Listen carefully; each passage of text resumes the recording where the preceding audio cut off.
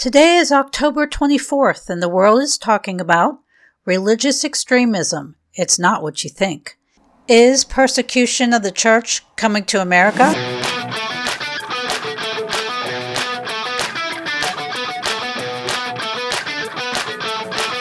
You're listening to What in the World? A look at current events through the lens of biblical truth with Amy Travis.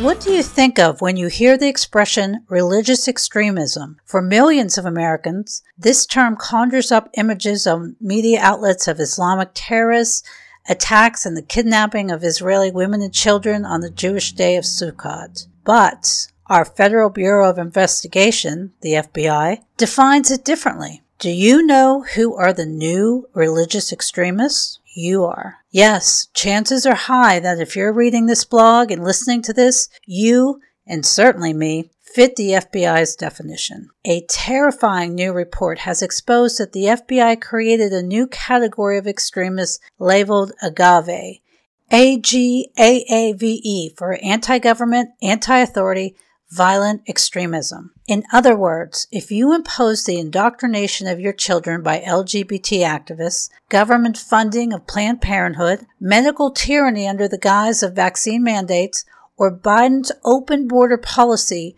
you are now classified as a violent extremist. Even simply being Catholic is considered radical by our weaponized government agencies. This new category will allow the FBI to allocate untold resources to investigate these extremists just in time for the 2024 presidential election. Who didn't see that coming? One such quote-unquote extremist is Tony Newman, head of Operation Rescue. He is being forced to pay $18 million in fines for releasing videos exposing Planned Parenthood's horrific practice of harvesting and selling the organs of aborted babies on the black market.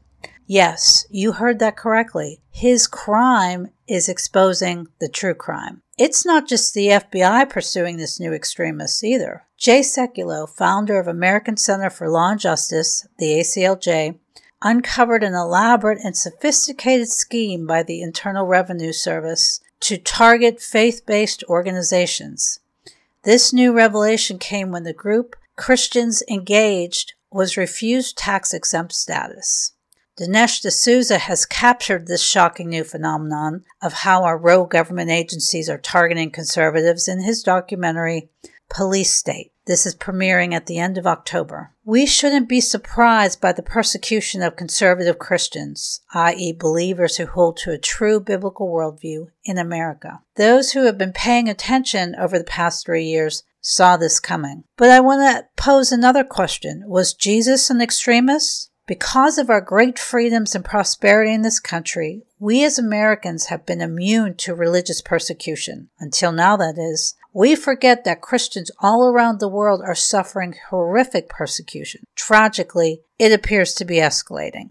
Pakistan, for example, recently witnessed an escalation of attacks by Muslim mobs on 25 Christian churches and many of their parishioners' homes in Jarwala, Pakistan, as reported by a friend in the area. This prosperity in America, as mentioned above, has led many in the church to view Jesus as a beta male. As we've discussed previously, the new love gospel is predicated on the idea that Jesus was always nice, and therefore we should be too. But if Jesus really was the tolerant, passive, mild-mannered gentleman many would like to believe he was, would his own people have killed him? If he loved everyone all the time and without judgment, why did they hunt him down like an animal? Jesus was not always nice, as some have presumed. He was a religious extremist, according to the establishment of his time. He trained and commissioned his early followers to be activists, not choir directors. The Son of God didn't come to earth to lead a worship service. He came to lead his disciples into battle. So, since the Son of God was persecuted as an extremist, we shouldn't be surprised this is happening,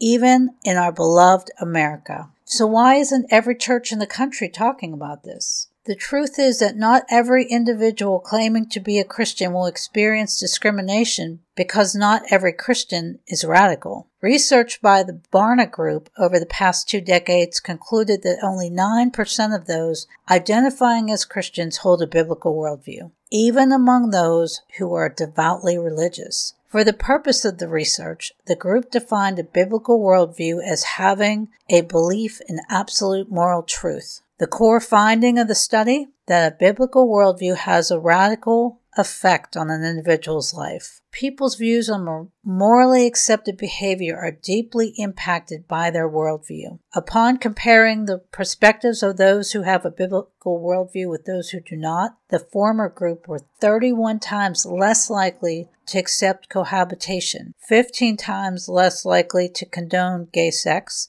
and 11 times less likely to describe adultery as morally acceptable. Similarly, a very small number of those holding a biblical worldview endorsed abortion, compared to 46% of adults who lack a biblical worldview, regardless of their religious affiliation. And yet, only 9% of those sitting in our churches hold these views. Could this be explained by the fact that Barna also concluded that only 37% of pastors hold to a biblical worldview? In other words, only 1 in 3 pastors condemn behavior that the Bible clearly defines as immoral. Think about that for a minute. Christianity used to be inexplicably tied to conservatism, the belief that marriage is between one man and one woman, abortion is murder, there are only 2 genders, and that God is king, not the government. But this is no longer true. The industrialization of the church in America has created the normalization of a Christian subculture that is divorced in many ways from the traditional values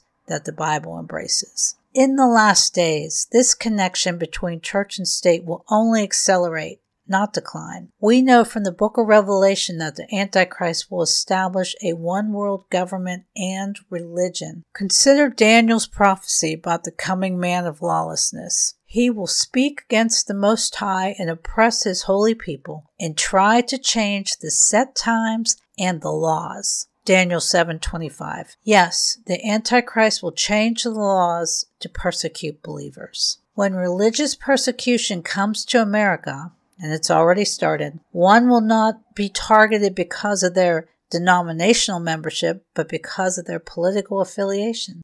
This is precisely what we see with the FBI's profiling of quote-unquote MAGA Republicans and the IRS's profiling of conservative organizations. As every persecuted Christian in China, Pakistan, Sudan, Libya, and India understand, it is their own government that is the primary aggressor against them. So when our government comes after you and me for taking a stand that the establishment views as radical, let's not forget that Jesus was arrested, detained, and executed as a political prisoner, not a criminal one. And we shouldn't think that it won't happen here in America. Thanks so much for listening today, and remember to pursue the truth regardless of the cost.